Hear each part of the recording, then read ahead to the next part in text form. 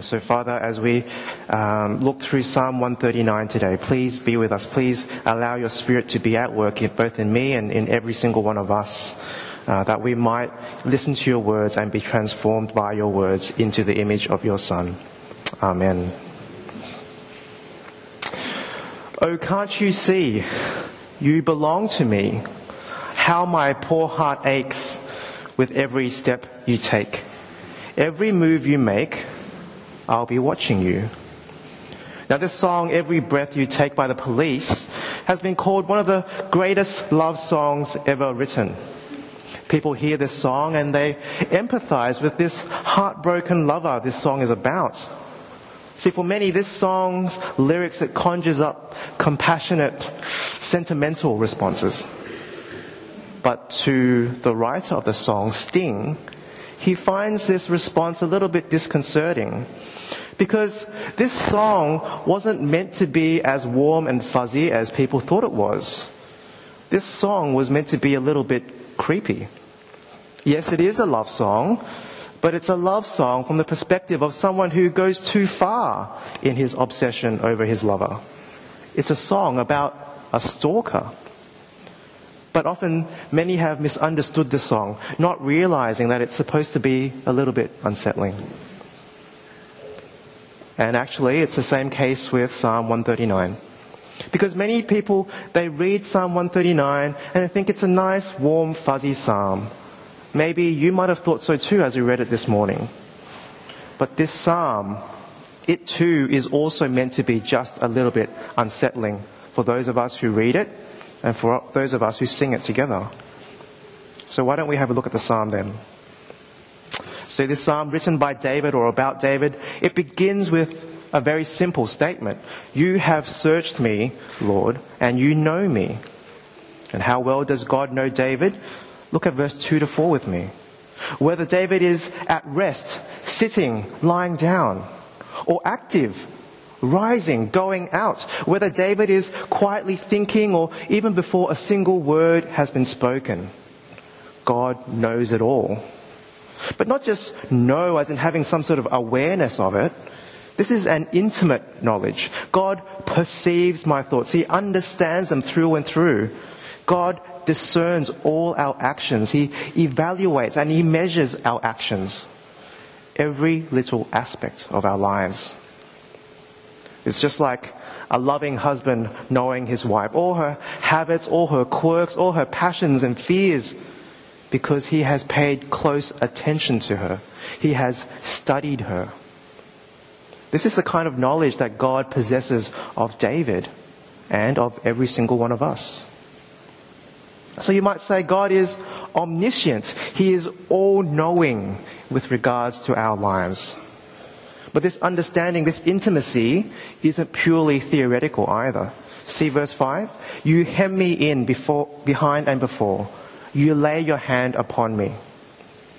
God's intimacy and knowledge, it means protection for David. Being hemmed in might be like being surrounded by shields in all directions. God's hand is laid upon him. He is safely within God's care. And David continues. Not only does God know everything there is to know about him, God is always there no matter where David goes. So from verses 7 to 10, if David goes up, if he goes down, God is there. If David heads towards the dawn, that is the east, God is there. And if he heads to the sea, for Israel, that meant the west. You guessed it, God is also there. You might as well add north and south to that list as well. There is no place on earth that David could go where he can escape from God's presence. But it's not even geographical either. It's not just geographical and physical.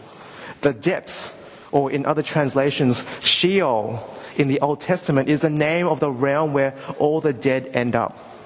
A place which the Old Testament writers thought consisted of a complete lack of anything. No knowledge, no remembrance, no praising of God. But David describes God's presence as being so pervasive that even death itself could not separate David from God's presence. And so what is God's presence like? verse 10. God's hand will guide him. His right hand will hold on tight to him. Again, safely within God's strong grasp, wherever he might be. And he continues, verse 11 to 12. If I say, surely the darkness will hide me and the light become night around me, even the darkness will not be dark to you. The night will shine like the day, for darkness is as light to you. Even the darkness, places where people might think would be the perfect hiding places, even there, David cannot hide from God. Even if he wanted to escape from God, he couldn't. I mean, before light even existed, God was there. God created light out of nothing. So of course the absence of light couldn't stop God from finding David. God will always be there, guiding and holding on to him. And so you might say, God is omnipresent. He is everywhere to David and to us. And in verse 13, David gives a reason for the first half of the psalm. Why can he say that God knows him and is with him in all aspects of his life? Well, verse 13 to 16, David gives us his answer. And the reason is that God is the one who made him. So have a look at this process with me. Verse 13, David is formed, knitted together. Verse 15, made in secret, intricately woven. Verse 16, he saw my unformed body. This isn't an image of a factory churning out one product amongst thousands in a thoughtless and mechanical process. This isn't a picture of a random process. It's not pure coincidence that this gene from dad and that gene from mom came together by accident. This is a picture of God carefully using the finest, most delicate means to put every fiber of your body in exactly the right place. God sculpted, knitted together every single muscle, bone, and organ. Intentional, purposeful, hands-on. And what's more, this process that David describes, only God can claim credit to it. The knitting and the sculpting is all done, verse 13, in the mother's womb.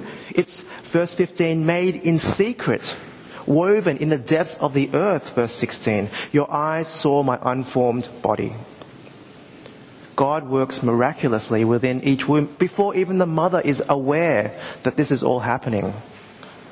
And so David concludes, God's complete control, his complete involvement in creating David in this way, it shows that God's control must extend to all aspects of his life. God so knew how David's life, and so God knew how David's life would pan out.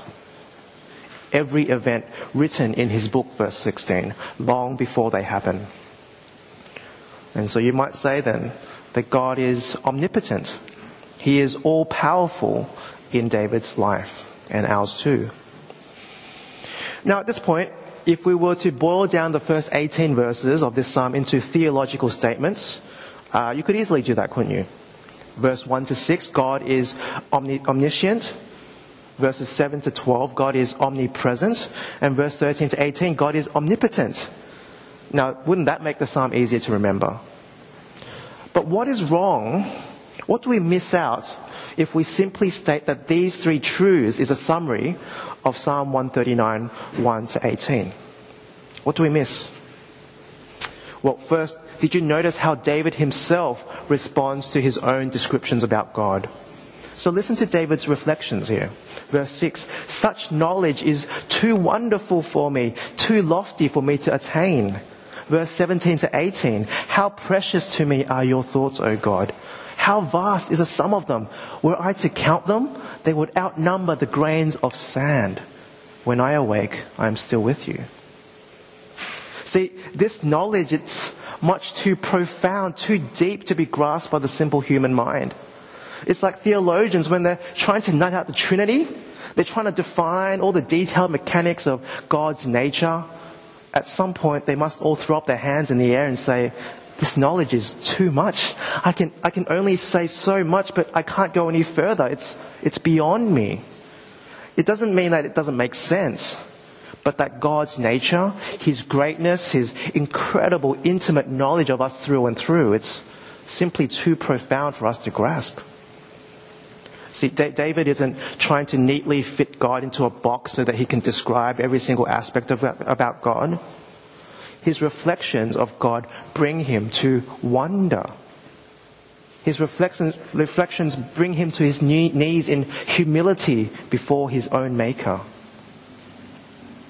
And a second thing that you would miss if you reduce Psalm 139 to these theological truths is that these facts about God, they're deeply personal to David.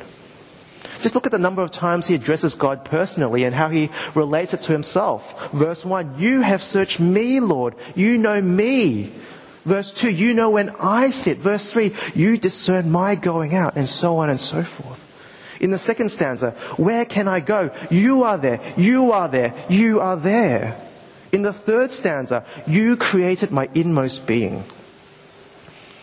And so can you see? Theology, knowledge about God isn't meant to be abstract.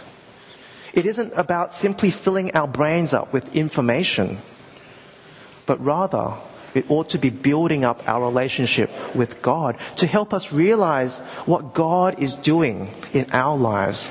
A God who isn't far off out there, but a God who desires us to love Him and worship Him with all our heart.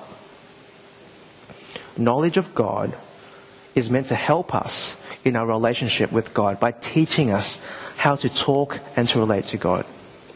And so we can come to God knowing He's already aware of all our thoughts long before. There's no need to hide anything from God.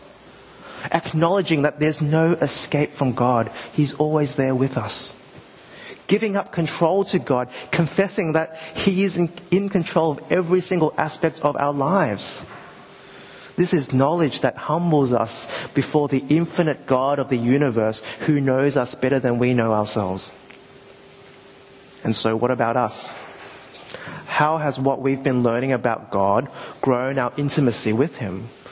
As we sit here Sunday after Sunday, as we attend Bible studies each week, have we allowed the teaching about God to draw us closer to Christ?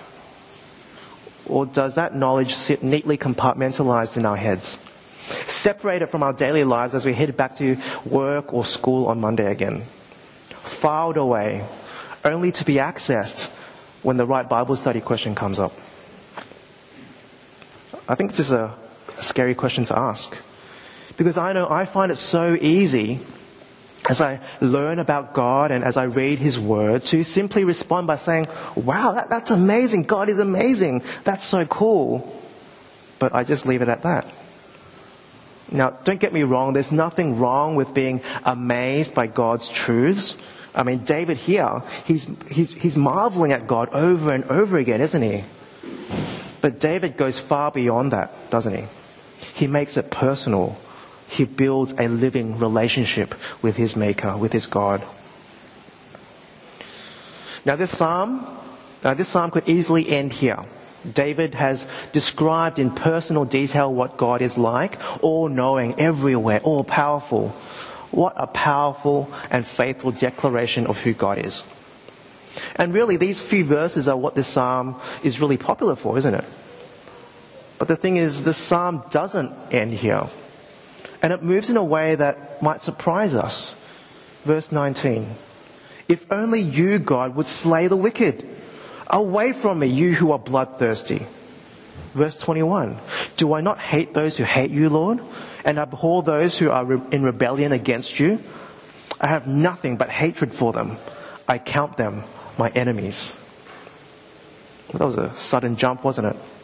How can David so quickly go from praising God to now being filled with malicious intent?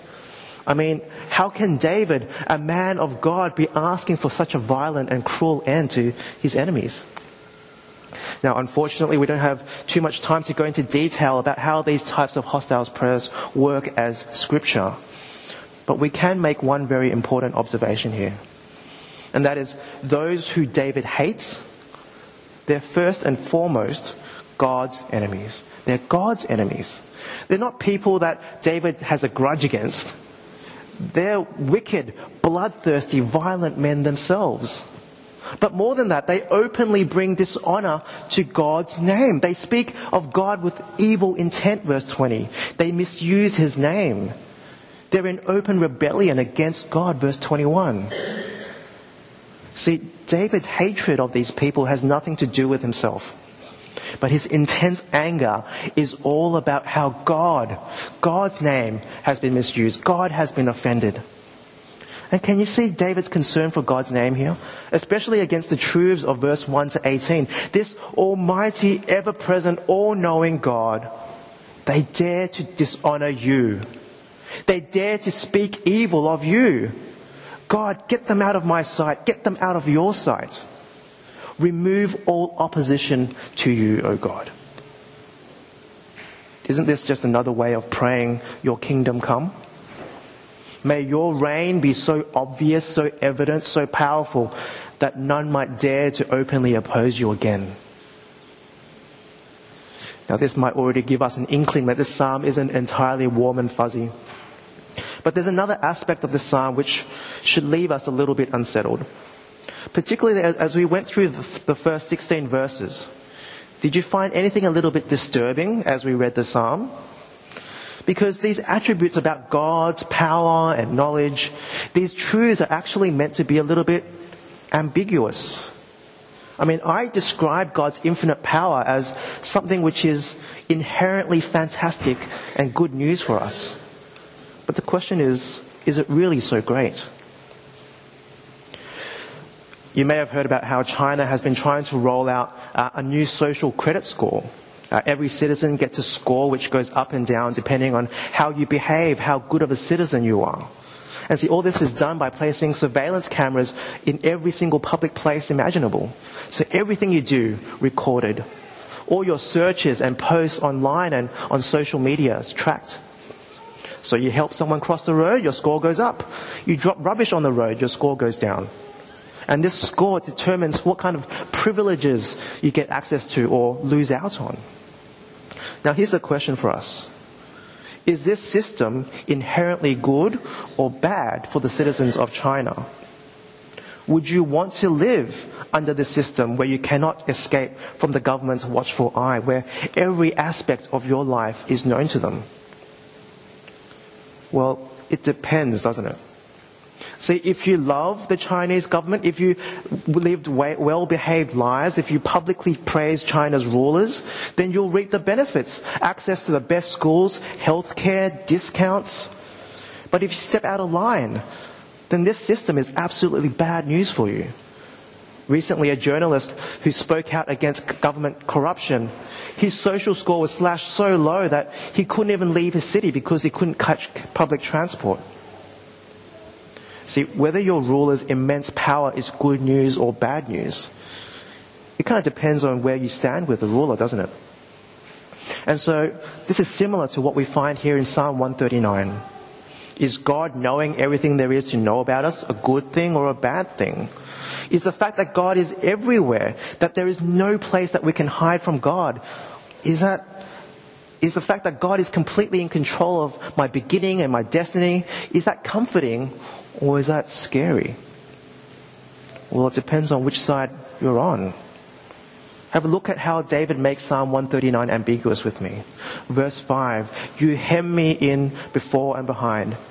This is actually a neutral word. Yes, it can mean to be surrounded for protection like a wall, but it can also mean being encircled by your enemies, being trapped by God. Verse 5, you lay your hand upon me. Verse 10, your right hand holds me fast or seizes me. This again can be both a hand of assurance and comfort, but can also be one of placing one's hand for judgment and punishment, holding fast, seizing someone in anger because of their rebellion. In verse 7, David surprisingly uses the word flee. Where can I flee from your presence? It's a word that's only used to describe escape from danger or enemies. See, all these words scattered throughout introduce this unsettling ambiguity. David says, God's infinite power isn't automatically good news. Yes, God's power can be comforting and can bring security. but it could also bring fear and dread if we're not on his side. Now, please hear me very carefully. I'm not saying that our all-powerful God is like a control-obsessed human government. God is just, God is righteous, God is loving, and he's full of compassion. But it warns us, even as we agree with these theological statements about God, he is all-knowing, everywhere, powerful, even that God is righteous and loving, we can agree with all these statements, but that doesn't mean that we're automatically in a right relationship with him.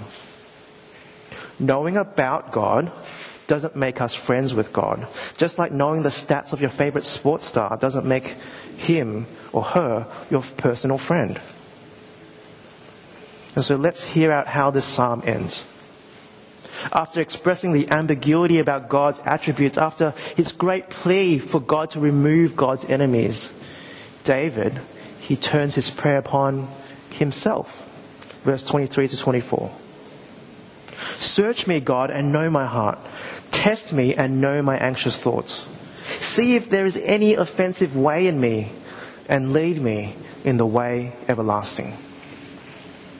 See, if you thought David's plea to remove God's enemy was a little bit self-righteous, well, this blows that out of the water, doesn't it? Search me, God. Test me. Know me. See if there is anything in me that might be offensive to you. David echoes the start of the psalm. He asks God, who has searched him and known him, search me again, test me again, reveal to me my true self, so that if I am sinning, if I am exhibiting anything that I have described about your enemies, then God, put me on the right path again. Lead me in the way everlasting. How does David deal with the ambiguity of God's awesome nature? David becomes self-reflective. He doesn't rule out the possibility that he might possess within himself things which are offensive to God. And so he asks God to shape him in line with being in a right relationship with him. That God might mold him so that he might be more and more on the right side of his infinite creator. David humbles himself before God. Now the thing is, if we're honest with ourselves, we know how scary it is for someone to know us so completely as the psalm describes, don't we? Every dark thought that we've had about those who we disagree with, the moments where we've overstepped the boundary in our anger and frustration, what we've done in secret that we think nobody knows about. If we're honest, knowing that God is all-knowing, all-powerful, as we've just heard, that should terrify us. How can any of us dare to face God? And so why isn't the Bible a horror story? Why isn't the Christian faith controlled by fear? It's the gospel, isn't it? Because God sent his Son into the world to save us from this very terrifying reality. Because all of our sins, all of our rebellion against God was taken upon his shoulders and placed upon Jesus as he hung there on the cross. In fact, Christ experienced all the negatives of Psalm 139. He knew and he felt what it was like to be God's enemy, to be on the wrong side of God's infinite power. He went through that so that we might be assured of ever facing the positives of God's nature.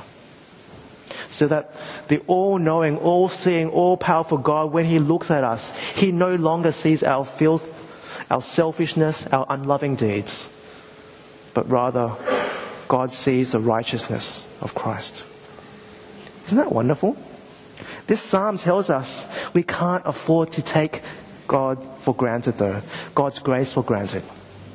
Knowledge about God, knowledge about Jesus dying on the cross for us even, it demands a response, a personal response.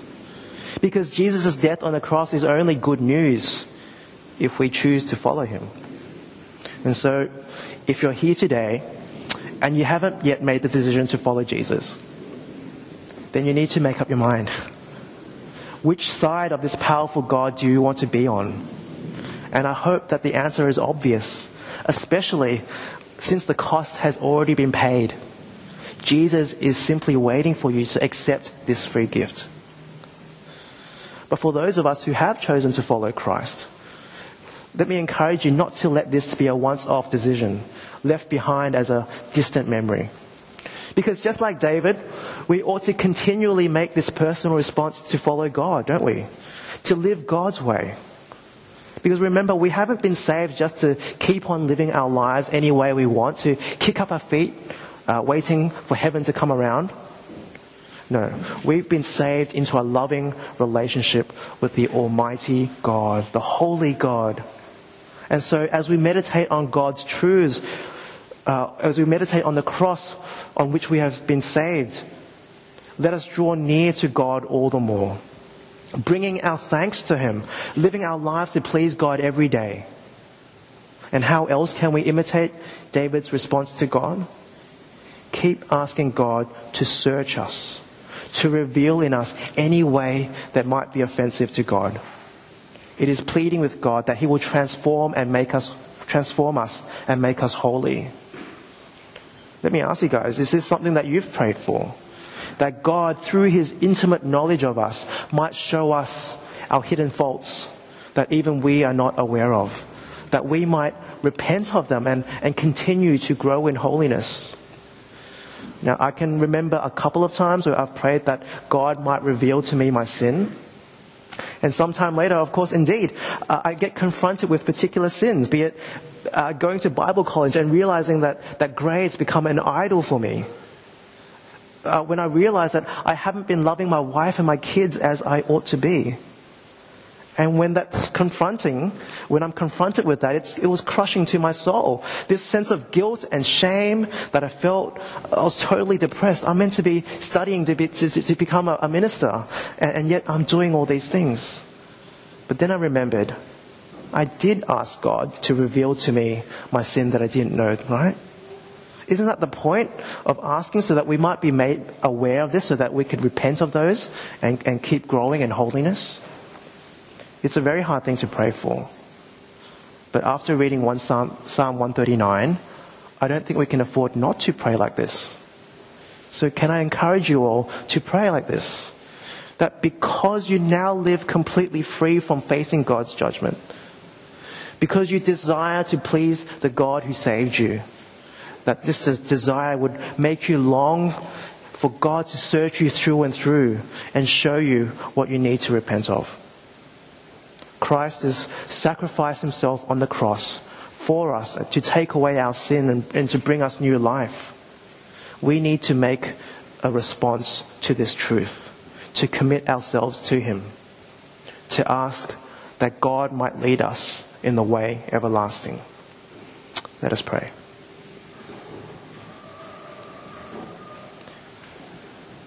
Our Father God, we thank You so much for this great declaration of who You are, the greatness, the infinite power that this psalm is merely touching the surface on.